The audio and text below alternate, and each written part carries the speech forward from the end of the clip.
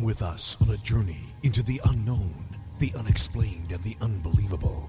We will test your senses and challenge your beliefs. A world where science and religion clash.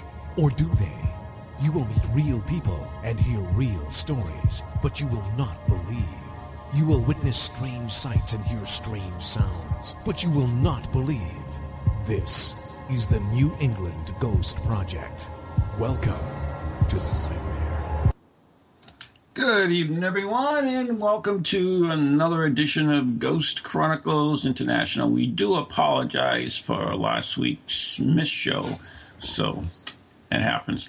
Anyways, I am Ron Kolick, your host, the gatekeeper of the realm of the unknown, the unexplained, the unbelievable, the mystical, the magical, the mystical, the macabre, New England's own Van Helsing. With me, all the way across the frozen ocean, is the man who is the keeper of the castle. He is Steve Parsons. Good evening. How are you? Are you dug out there in the frozen tundra of New England?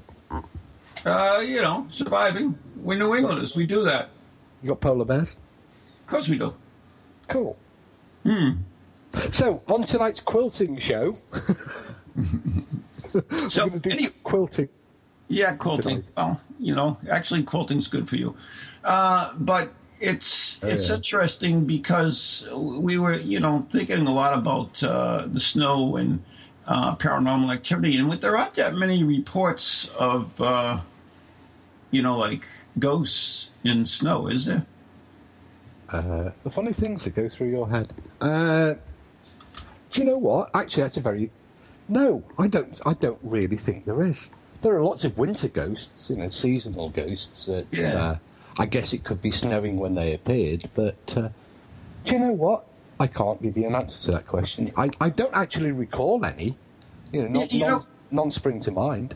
It's interesting because, you would think that, thunderstorms and, hurricanes and that type of stuff would provide energy if that's what the paranormal people believe, that ghosts need to materialize. And so, a snowstorm would be ideal, I guess. I guess maybe they don't like the cold. I don't know. There's only one case that I absolutely know of, and that, of course, would be the entity called the Presence, which is occurs in a lot of mountains, but the story I know about, which is in my book Ghost Today, is about the Presence at Mount Washington, where during a raging snowstorm, they heard a knock on the door. When they arrived there was a plaque from someone who had died on the mountain, which was, miles away, or not miles, but a long distance away, and it had arrived at the door. So.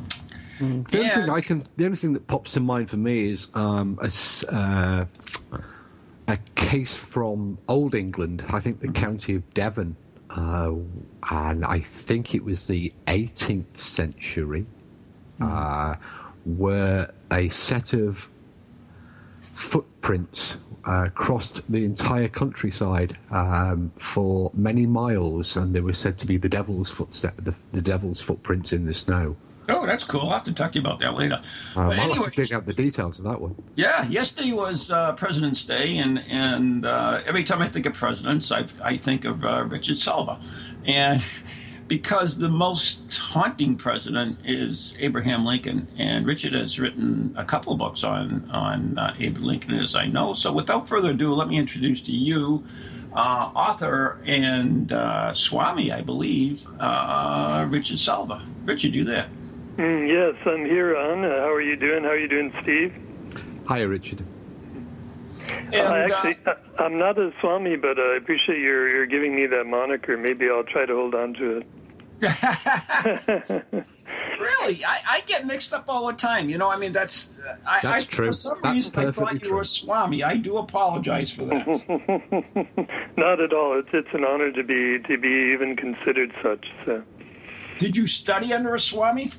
Yes, I did. My teacher was Swami Kriyananda. He was a direct disciple of Yogananda, who wrote the classic autobiography of a yogi, which has inspired millions of people throughout the world, including the Beatles, Elvis Presley, quite a few different people.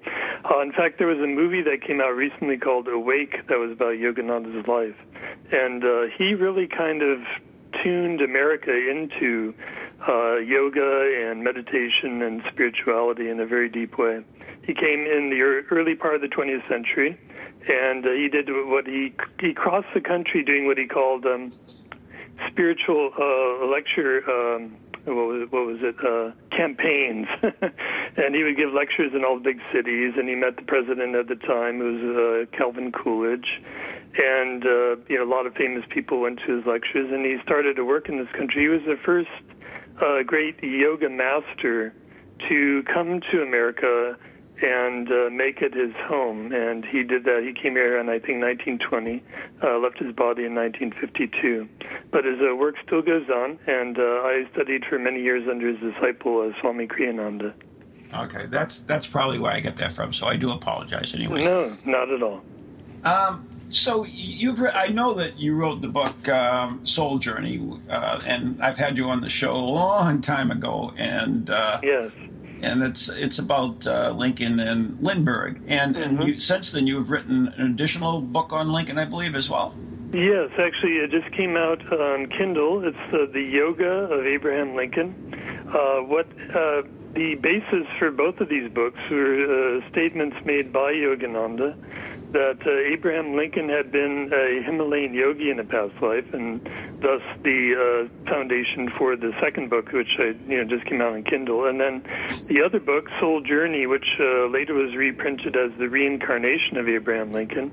Yogananda also said that Lincoln came back in the 20th century as Charles Lindbergh. So I thought, well, here are two people who are very famous. So much has been written about their lives.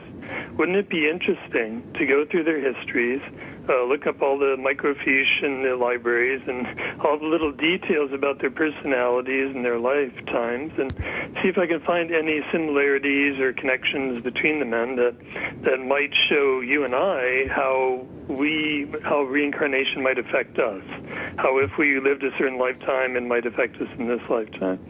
And so I went through, and I didn't know what I would find. I thought I might find a few interesting connections, but I ended up finding more than 500 fascinating similarities and connections between Lincoln, Lindbergh, and the ancient spiritual science of yoga. And then those connections between yoga and Abraham Lincoln I thought were particularly pertinent and interesting, considering all the millions of people who practice yoga in America and throughout the world. And so I put those in a separate book titled The Yoga of Abraham Lincoln. Okay. So, I mean, it's interesting because when you think of all the American presidents and you think of the paranormal or spirituality, Lincoln's name always comes up. It seems like he is the most prevalent of all the presidents that is associated with the paranormal. That includes, rumors of seances in the White Houses, to him predicting his own death, to his ghost being seen afterwards. Is there a relationship between the stuff that just went on and the reincarnation thing? Yes, I think it has to do, especially with the idea that he was a Himalayan yogi in a past life. And let me just explain that. Lincoln had all these various visions and dreams. Information would come to him through his dreams. Sometimes before, he found during the Civil War, before some great thing would happen, some great battle, some great event would happen in the war, that he would have this recurring dream of a ship moving swiftly and freely across the sea. And that he had that same dream also just the night before he was to pass on. But he had a number of other dreams or visions. One time he was in his house at Springfield, Illinois, where he lived before he assumed the presidency. He was lying in his bed and just looking over across to sort of a cupboard that had a mirror on it. And as he looked at his face in the mirror, he saw that half of it, the left half of his face, looked normal, and then the right half looked ghostly, as if it were just a washed-out after image of his face. And it was very strange. And he discussed it with his wife, who was very spiritual and intuitive. She was the main reason why they ended up having seances in the White House. Their favorite son, their favorite boy, Willie, died of typhoid in Washington, D.C. during the Civil War, which is a great tragedy for their family. And Mary wanted to connect with his spirit again, and so Lincoln supported her in this, and so they invited various mediums to come to the White House so that hopefully Mary might receive some information, some connection with their lost boy. And but when Lincoln had another vision or dream when he was in the White House, and he used to study the Bible and read about the various people who had these prophetic dreams in the Bible, because it seemed to him he was having the same thing happen in his own life. And the dream that he had was that he was walking through the White House, and the White House was empty. There was nobody in it. But he heard this sound echoing through the halls of people talking, and he followed the sound until he came to the great big East Room, which is where they used to have these big gatherings. They would have parties there and so on. That's actually where they ended up putting Lincoln's body after he passed away in the East Room. And when Lincoln, in his dream, came to the big East Room, he saw that there was a great, what they call a bier, B-I-E-R, this big platform and a coffin on top of it. And he saw that there were people filling that room, and he turned to someone there and he said, "Who is dead in the White House?" And the answer came back, the president. He was killed by an assassin. And then this great wail of weeping and sound of people crying just sort of overwhelmed him, and then he immediately woke up. And it's very prophetic, because shortly after that, of course, we know that he was assassinated, and his own body was put there in the East Room before he was taken away from Washington, D.C., and eventually went by train back to Springfield, where he was buried in the cemetery there. But the interesting thing about all this, when he was very young, Lincoln used to have this vision would come over him even as a boy, that he would ascend to some great height in life, that he would achieve some great position in life, some great seat, and from that seat he would do some great thing for the world, and then that he would fall from that position to his death.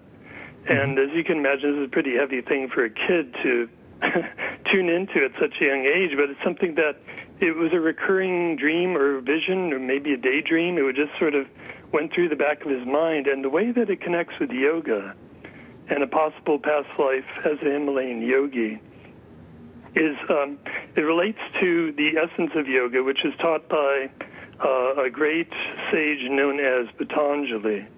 And Patanjali lived a couple hundred years after Christ, and he wrote what is called the Yoga Sutras. And in this book, he outlined the very essence of the spiritual teachings of yoga. And when we're talking about here as yoga, we're not talking about the headstand or the lotus pose, the various postures that people practice. Mm-hmm. We're talking more about the spiritual side of yoga, meditation, going within. And his treatise, the Yoga Sutras, so sutras mean aphorisms. There's these little pithy statements that are very deep, each one. And whole big books are written about this.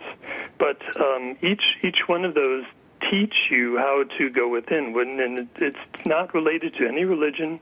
It's related to people of every religion who want to go within, or of no religion who want to dive within. And so Patanjali conducted the greatest experiment in the history of the world by saying, I'm going to dedicate myself to going within meditation, and I'm going to chronicle each step of the way what happens, how to get there, what happens when you get there, and so on. So it's a very amazing work. And this treatise, this Yoga Sutras, is well known for all the centuries since Patanjali left his body. And any Himalayan yogi worth his salt would have known about this treatise and would have practiced the teachings inherent in that, or the teachings that were related to it, that were expanded on that work.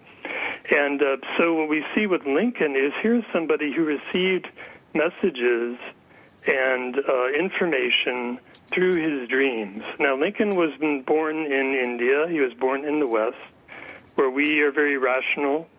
We're very science-related. We believe what's in front of our eyes, sort of the show-me state, the show-me country of the world. All of the West is like that. We believe in Aristotle's sort of approach to logic and rationalization. Things, you have to see it in front of your eyes to really believe it. For most of us, that's true. And so for him to actually have a vision, full-blown vision in daily life, the conscious mind would obstruct that. So the way that information would come to us would tend to be through our dreams or even through our daydreams when we let our imaginations relax, and then information can kind of filter its way through our subconscious, through various images, through ideas that we have, and so on, for us to be able to understand. Whereas if we were more inward, naturally, and spiritual, we could have this vision just in daily life. And in the Yoga Sutras, it talks about various moral and ethical guidelines, and then if you master them, you achieve certain powers. They just come to you naturally. For instance, if you master the power of nonviolence, you could go into a jungle and a tiger would be tame in your presence because you are exuding this power of nonviolence and love. And so they would act like a pussycat in front of you. And so this would be the power that you get. But there's one quality in there, it's called self-study, which is introspection, but also studying scriptures and things like that and trying to really practice what you learn. And there's a certain way the yogis learn from the scriptures, and this was the same way that Lincoln used to learn just regular things, law, or when he was learning as a kid, growing up in school. He used to practice the same practice that the yogis used to practice.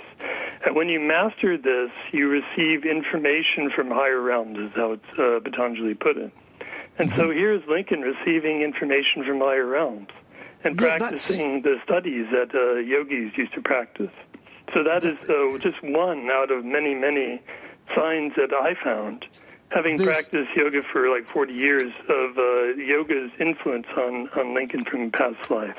You talk about all of the proofs between Lincoln and Lindbergh, and you say that these are, in fact, I think you used the word solid proof. I was watching your video cast on YouTube earlier, and you actually used the phrase solid proof.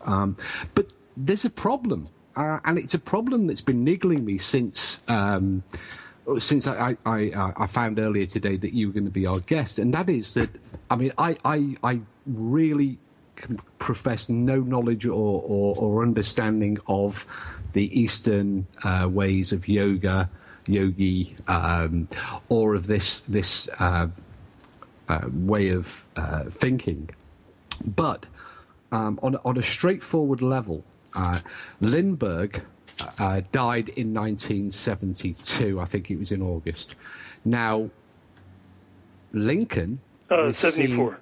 74, sorry, I apologise. That's right.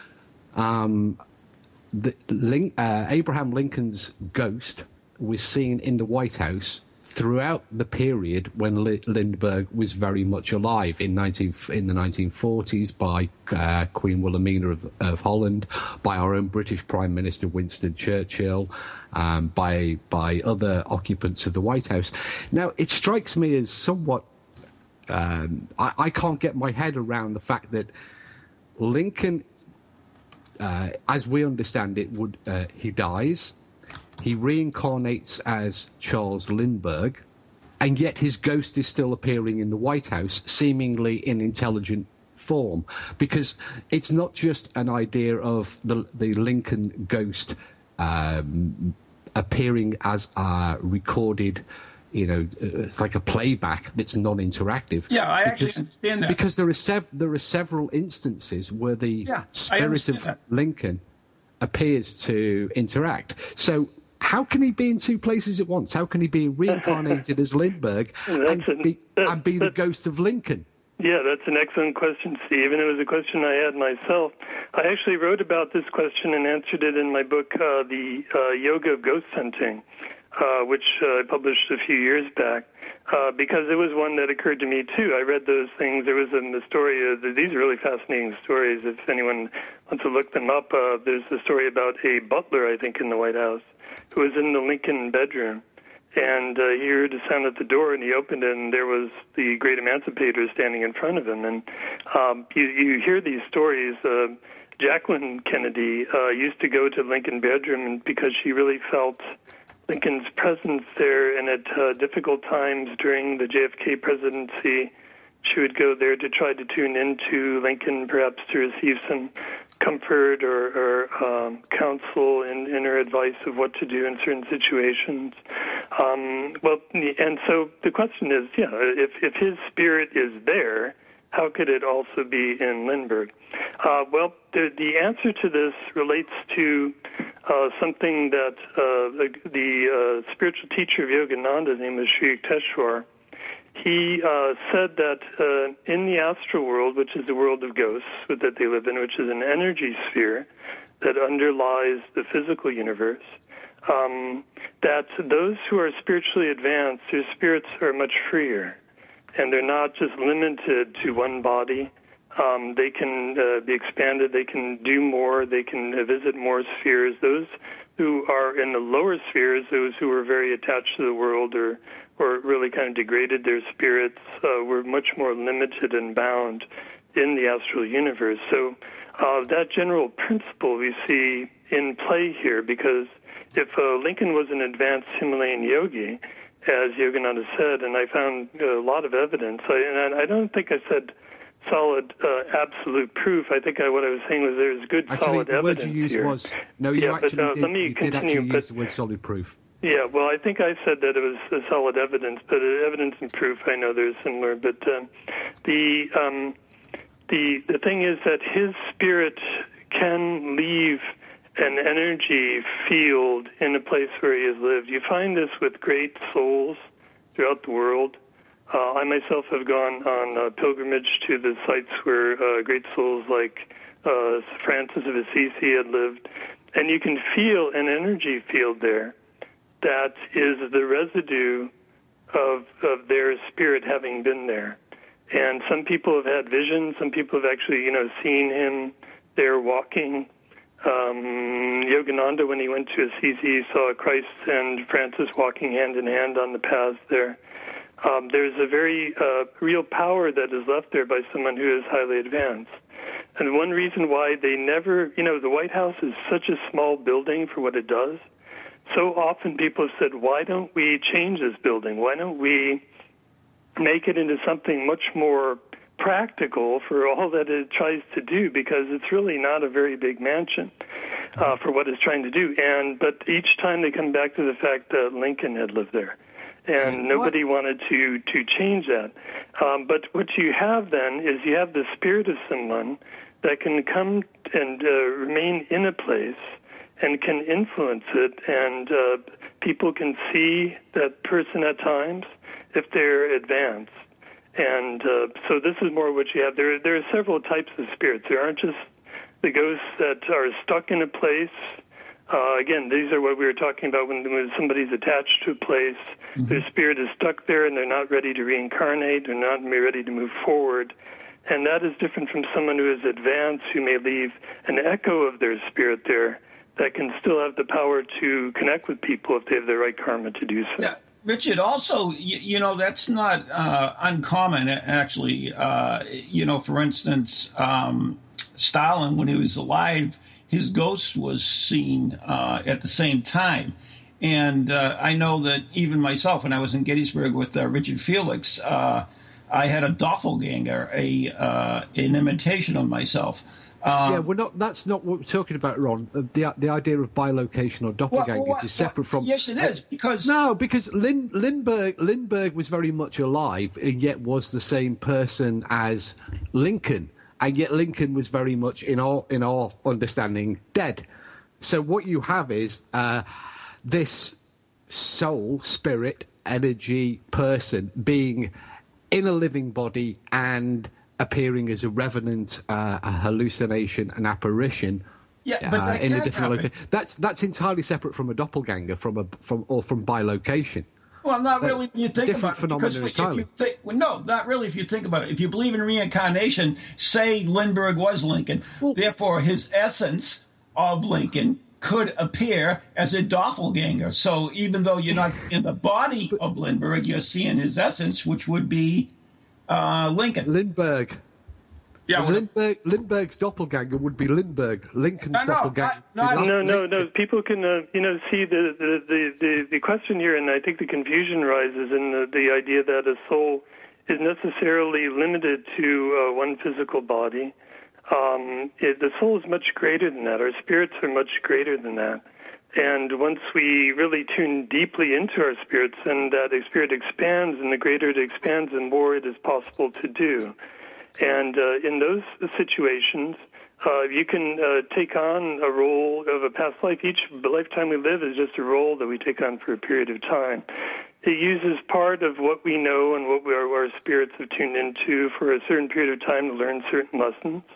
And then we finish that lifetime, we go on to another one. But at any time if somebody draws it for whatever reason, if as we grow spiritually, we are more and more able to just act as an instrument that way. Someone can pull in that lifetime. If some great saint in India leaves his body and then reincarnates in another lifetime in another part of the world, somebody who's really tuning into that saint in India can have that saint appear to him even while he's in another body. The farther we grow spiritually, the more freedom we have. The thing is, though, psychical research has got many instances of bilocation, of miraculous, saintly bilocations, Padre Pio, Teresa Higgins, and there are others. And yet, psychical research lacks any records of a living person reincarnating as or reappearing as a deceased ghost. And the other question that's buzzing around in my head is, Lincoln was, I understand Lincoln's significance and Lincoln's importance and his very prominent role in world history and American history. But Lindbergh, why Lindbergh? Well, you know what? You're going to have to answer that after the break. Could have come back as what happened. Take a break right now. So there you go. Hold on. Great segue. We'll be right back after the following messages. You're listening to Ghost Chronicles International live on TogiNet, Pararex, Planet Paranormal, Ghost Box, who knows where else. We'll be right back. And Radio Crackle. Oh, yes, Radio Crackle.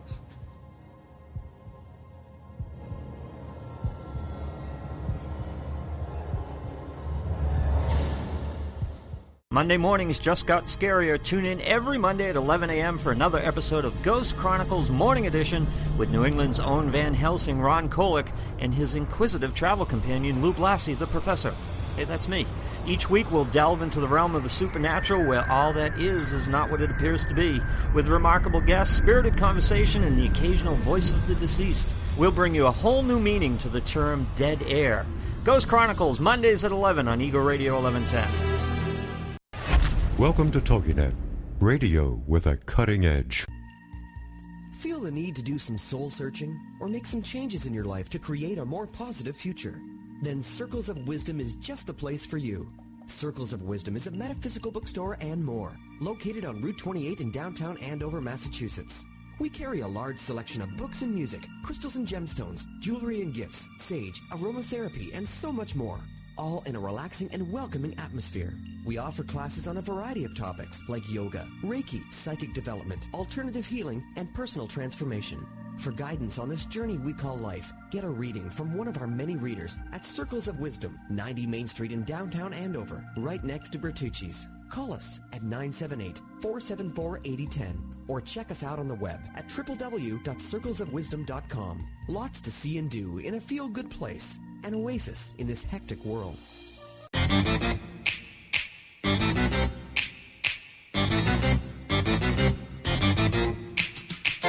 They're creepy and they're kooky, mysterious and spooky. They all talk gobbledygooky, the Parax family. The shows are paranormal, not stuffy but informal. The topics are abnormal, the Parax family. They're strange, deranged, unrestrained.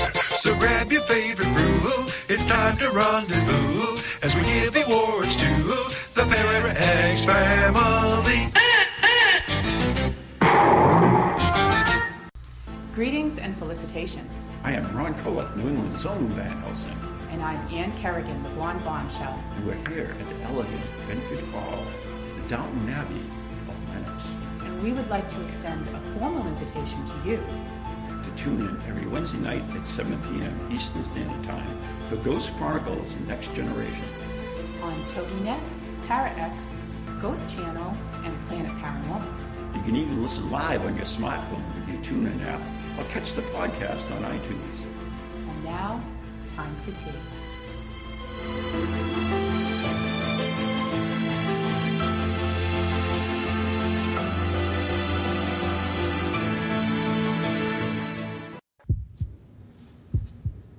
And the beating of the snow shovels against the walls will bring us back into part 2 of Ghost Chronicles International. You're listening to us live on lots of things, or maybe one of the podcasts. And as I said before the break, we're now on radiocrackle.com, who carry different editions of Ghost Chronicles International several days a week. Go check them out.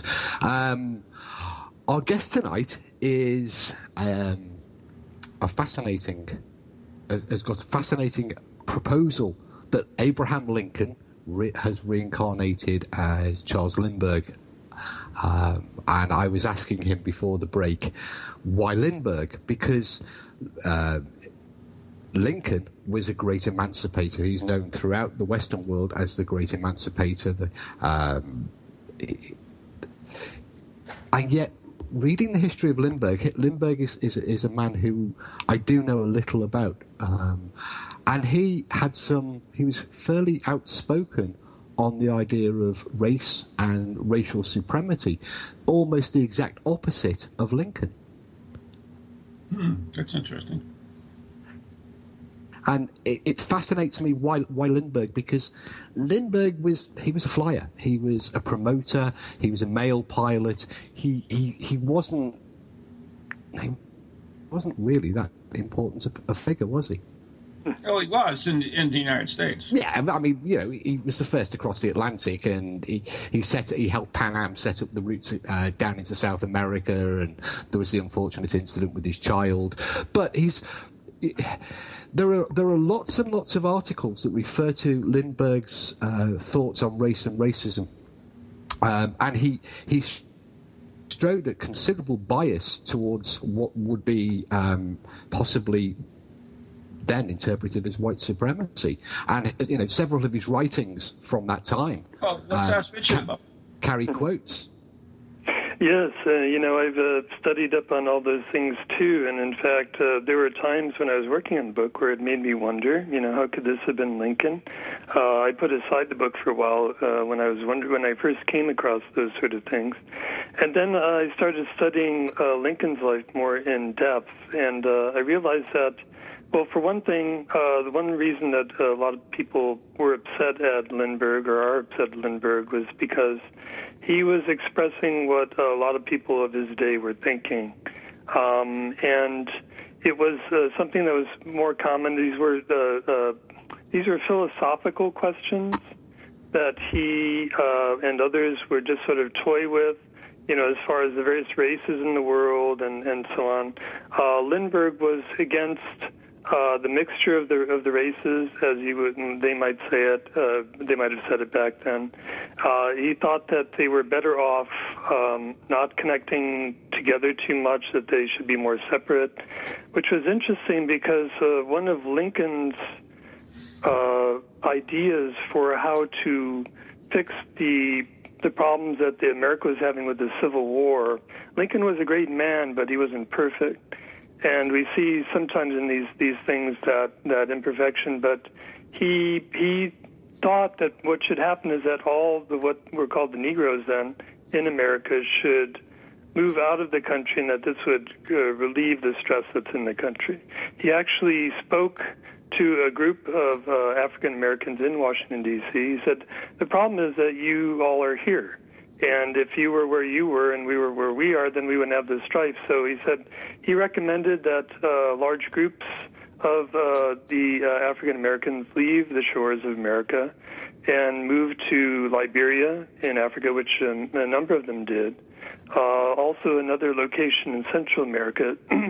They were given a certain amount of money for them to do that. And he just had the thought that, maybe if we weren't just around each other all the time, then it would be better, that we were better off separate. And Lindbergh tuned into that thought at a time when a lot of people were talking about it, and he discussed the same sort of arguments that they were discussing. And that the thing is about both Lincoln and Lindbergh is that the way that they connected with other people was exactly the same. They showed no prejudice, no animosity, no animus toward anyone for whatever their background, whatever their color, race, creed. Really? Nationality. He treated. Excuse me. I'm just. Let me finish what I'm saying. Sorry. They both treated men as they found them. Lincoln had Frederick Douglass in the White House, and Douglass afterwards said, I really felt big there. And what he meant there by that was that Lincoln treated him just like he treated anyone else. He said, here's a man who's intelligent, who's dedicated his life for a good purpose, and he treated him accordingly. And Lindbergh did the same thing in his life. In fact, if everybody in the world treated everyone else the way that they did, there would be no prejudice or race wars or anything like that, as they did in everyday life, how they met, when they met anyone, how they reacted to them, how they connected with people. They were very open, they were very kind. There was none of that in them at all. But he could take a philosophical question and wonder about it and talk about it, and because he was famous, people became upset about it. But you were wondering why Lincoln would reincarnate as Lindbergh. And in my book, I mentioned this thought. Lincoln's life was very structured throughout his life. He became a lawyer. He had this sense of this mission in life. Throughout his life, he did everything possible to be able to eventually assume the presidency. And then he did this, and he held the country together during the Civil War, practically by his own willpower, power of his will. And then right at the end of his life, he certainly deserved a vacation at the end, and he talked with his wife Mary about going to California, about going to Europe, different things like that. And then right at the end of his great work, he was taken from his lifetime. So what his spirit really earned and deserved was a lifetime of vacation. And when after a deep, in-depth study of Lindbergh, not just about this point that you're talking about, but all the thousands of points related to his life, my conclusion was that Lindbergh was Lincoln on vacation. He led a life from the early part of his life. He did exactly what he wanted to do. He had that freedom. As soon as he flew the Atlantic, he was free to do whatever he wanted to do. And the other thing is that Lincoln was never acknowledged in his lifetime for the great things that he did. Certain people showed affection and appreciation for him, but many didn't. And he was hammered in the press in various ways. And then, but he deserved so much better than that for all the great gifts he gave to the world, of freeing the slaves in America, holding the country together. He did many things that helped not only America, but the world. And then here comes Lindbergh, who flies the Atlantic, and immediately everyone falls in love with him. There's this emotional connection with him that doesn't really make sense. People would be, he would have a parade in Manhattan, for instance, and there would be people not only on Broadway, but on the side streets arching out from Broadway, radiating out, and then the other streets, they were just street after street was filled with people, and they could hear that Lindbergh was going by, and many of those people were weeping. Now, this didn't make sense, but it does make sense that this was Lincoln reborn. And the fact that for decades after that flight, every time he went to a country for the first time, they had to have a parade with him, and he was just sick to death of these parades. But this was Lincoln reborn, and it all made perfect sense. I can't see it. I really can't see any... You talk about... you talked earlier about... and I'm sorry, Skype sometimes gives this slight delay, so we do talk over people sometimes. But Lindbergh was a strong supporter of eugenics. He was also, along with Henry Ford, notoriously anti-Semitic. This doesn't sound like somebody who could get on with everybody. This sounds like somebody with very, very strong views. He's on record many, many times talking about supremacy of race. And that's the opposite of what we're taught about Lincoln. Well, So when you say all I he was can on say holi- is that when he was on I've studied vacation- all the things that you're talking about, and it was just one aspect of the man. And it wasn't even a deep aspect, because, as I said, if you study the way he related to people, you get a very different impression of someone than if you talk about what he's talking about philosophically, wondering, gee, does this make sense? I guess it does. A lot of people, very smart people of that day, were talking about the same thing. It's not like he originated these ideas. He discussed them with people. He thought maybe they had some validity. But if you really are talking about, what you're talking about is you feel that there is a very great separation from the spiritual essence of Lincoln as opposed to the spiritual essence of Lindbergh. And in the latter part of the book, The Soul Journey or Reincarnation of Abraham Lincoln, I actually do a spiritual comparison of the two men.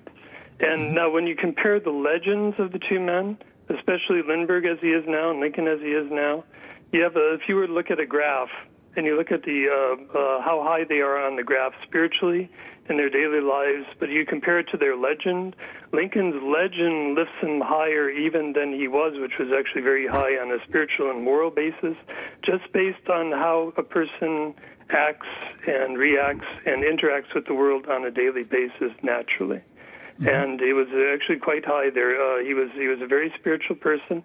But if you look at Lindbergh too, you see if you look at his legend, then he's like way down the bottom with what you're talking about. Because people point at that and focus on that and say that was who Lindbergh was. But if you go through and you look at his life and how he lived his life and how he acted and how what he did, the spiritual connections between the two showed them to be Lincoln and Lindbergh actually as they were in daily life, how they lived, almost exactly the same.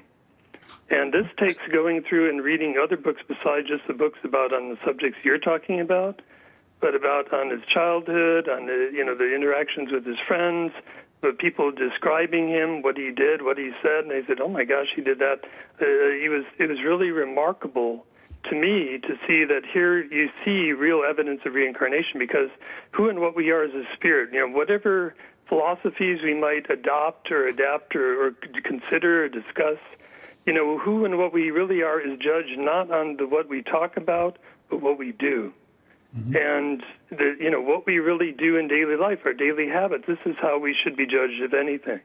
And in my book, I go through and all those spiritual qualities, nonviolence, truthfulness, being self-honest, not greedy, self-control, not attached to the body, austerities, all these spiritual and yogic qualities, which show, again, a past life as a Himalayan yogi, were just about the same and an equal measure between Lincoln and Lindbergh. Right. We actually have a question or two in the chat room. You want to handle that, Steve? Yeah. Is it the Toggy or the Parrot X? The Toggy. Will Lincoln reincarnate again?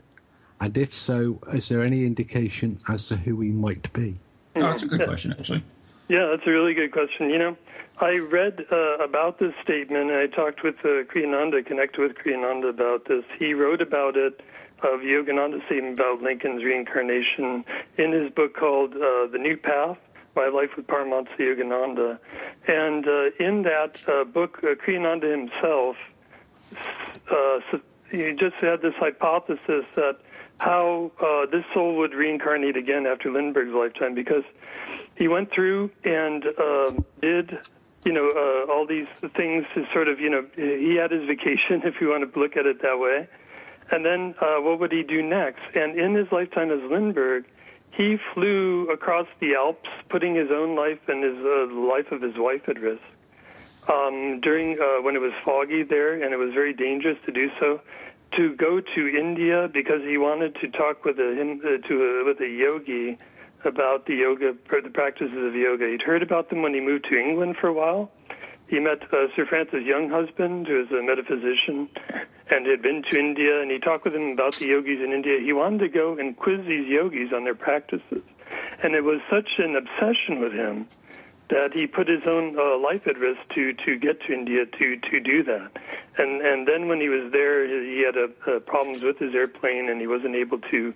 He had to focus on that and wasn't able to really do what he wanted to do. But Kriyananda surmised that it might be that coming back into his next lifetime, he would go back to the Himalayas, where he had lived some very deep and spiritual life, where he could continue the work that had made him great, to be Abraham Lincoln, to have the inner strength to deal with all the turmoil and all the stresses of being president of a country that was trying to divide itself, and you're trying to hold it together.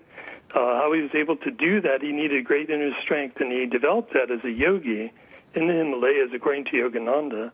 And then the idea is that now he would be free to focus on these interests of his. Because, you know, Lindbergh's interest as being a pilot, Lincoln had this hobby and this great interest in his life, which was cutting-edge transportation. And he was able to indulge that interest in his lifetime as Lindbergh because he had that freedom. And here, Lindbergh has this great passion, interest in yoga.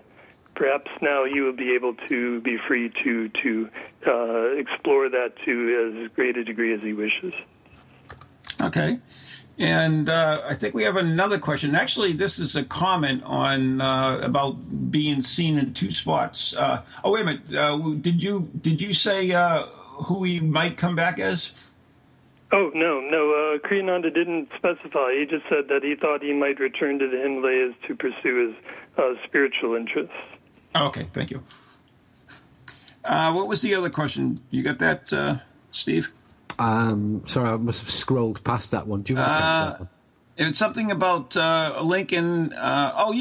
Basically, he's talking pretty, and this is from Nate. He says that when Lincoln was Lindbergh and he was seen as Lincoln, was it perhaps he was like astral traveling in his sleep? Is that a possibility, do you think, Richard? You know, it's possible. You know, our spirits could either, have that, they could travel and do it with a very strong part of your spirit, or it could just be the influence of your spirit. You know, another thing is that there are greater, like if you are tuning into a deeply spiritual energy or a spiritual quality, that it can manifest in a certain form just by the power of your interest and your desire. And so that can happen whether your spirit is aware of it or not. It can happen as if you were astral traveling, you might be daydreaming and then find that your spirit is somewhere else, if you're advanced enough to do that. Or it could just happen without your conscious knowledge, but if you tune in meditation, you say, oh, yeah, I'm actually aware of that on a very deep part of my being. A lot of this sounds quite very reminiscent of theosophy and the sort of talks, the writings and teachings of Helena Blavatsky and later Annie Besant. This idea of enlightened supreme beings occupying the high mountains of the Himalayas and imparting knowledge. Is there any link between theosophy and the modern yogi movement? Yes, well, just to the extent that the theosophists have tuned into the teachings of India in their philosophy and in their writings. I haven't read much of their writings, but I'm aware of what you're talking about. And they were very interested, and they had a very, I think, many of them might have been yogis themselves in past lives. But again, when you talk about yoga, you could talk about someone who wears a robe and lives in the Himalayas, and then you could talk about someone who is just deeply spiritual, because if you're deeply spiritual, you're following a yogic way of life, because it's universal qualities, universal teachings. Mm-hmm. And I have one question actually for myself. Of course we know that Lincoln lost a child, and then Lindbergh also lost a child. Is that? I mean, what is your thoughts on that? As far as is there a relationship? Is this related to the soul itself? If they were both the same people, or is it just by happenchance? Yeah, so we have the great tragedy, too, in Lindbergh's life of having his son kidnapped and then killed during the kidnapping attempt. And while they were trying desperately to have their son be brought back to them, they didn't know that he was already gone. Mm-hmm. And it's a very sad, both of them had this great sadness in their lives. And the thing that happens for many of us in various lifetimes, sometimes there's so many aspects of life in which we can learn a spiritual lesson, and there are various octaves of that lesson, whereas if we once learn something very deeply, then it's ours forever. You know, whatever lifetime we go into, if you really master a certain understanding, it's yours forever. And what I tuned into while reading about both of these men and their great tragedies, Willie was Lincoln's favorite son. And it was a very great tragedy for him when Willie died. And he used to take off time every Thursday, which in India is called Guru Day, a day for reflection and inner withdrawal. And Lincoln did this on Thursdays. He would take time off and just think about Willie and just takes a little bit of time away from the war and politics and everything else going on and just sort of sit in his office and just reflect on his son. And he grieved very deeply for Willie. And then at one point, they had a certain minister, a pastor, came into the White House. And Lincoln was talking about his lost son. And the pastor said to him, well, you know, but Willie's really alive. And Lincoln looked at him as if he were mad. And he said, well, how can you say that? He's dead. And he said, to God, all are living. And this touched something deep inside of Lincoln. And it really brought him this great healing, this thought that maybe we do live beyond our physical bodies. After all, he had had dreams of Willie coming to him after his passing and him speaking with Willie and believing really that this was true because it was so real. And this just sort of kindled something inside of him. Maybe it was something, a Himalayan memory, tuning into the idea that our souls are eternal. They don't die when our physical body dies. Mm-hmm. And he wept, Lincoln wept, and he embraced this pastor, and he thanked him so deeply. And after that, even though he still missed Willie, he didn't have that same sense of the utter loss that a parent might have for the loss of a child.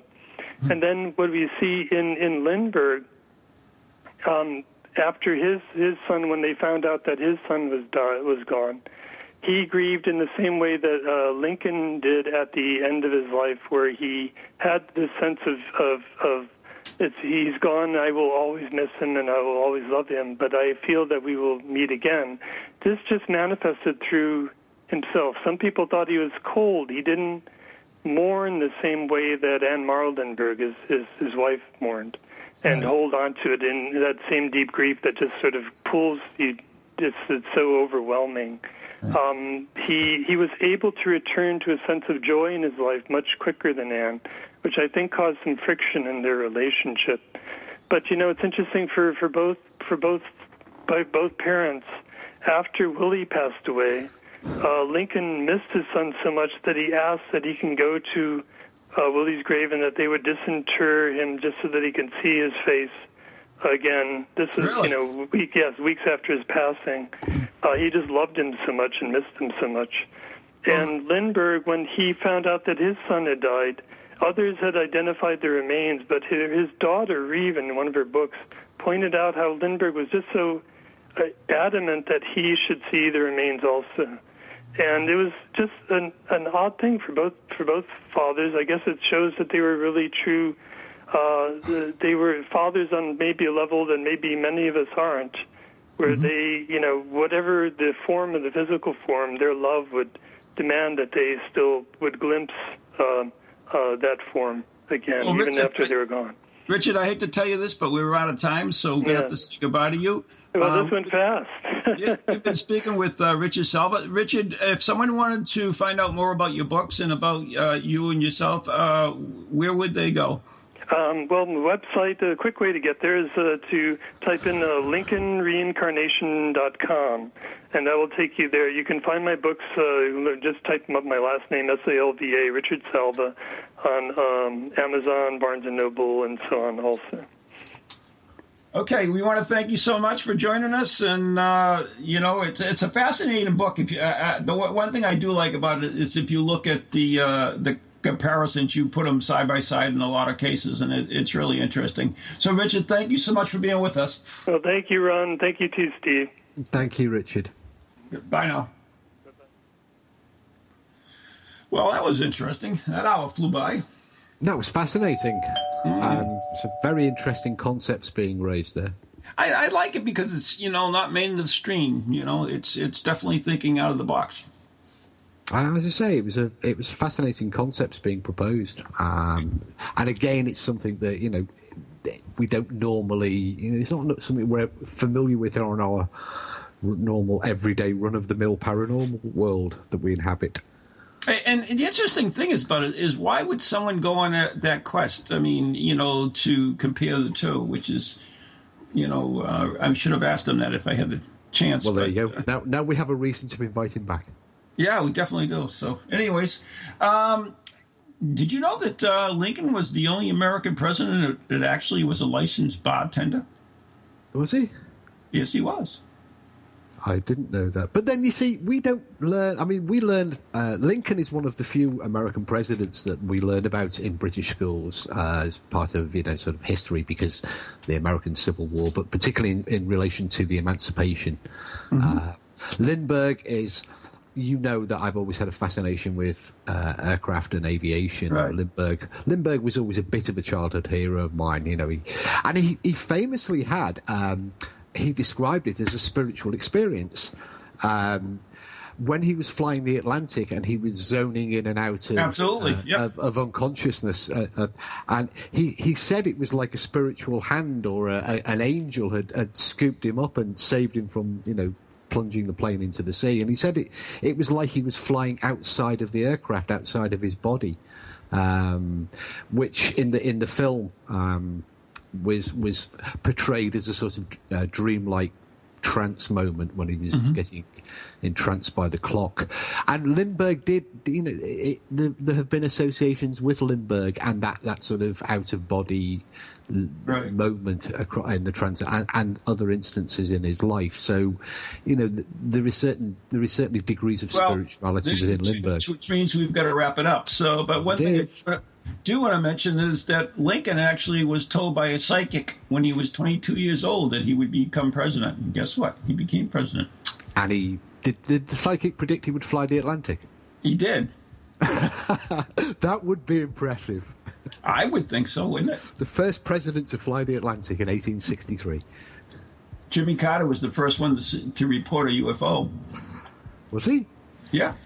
I thought Roosevelt had actually seen the aliens at Roswell. Nope, never saw them. Fair enough. All right, so time to wrap it up. We want to thank, Richard Salva, and, of course, I want to thank my co-host, the amazing Steve Parsons. Good night. God bless. Good night. God bless. From ghoulies to ghosties, long-leggedy beasties, and things that go bump in the night. Deliver us, good Lord. Are you fascinated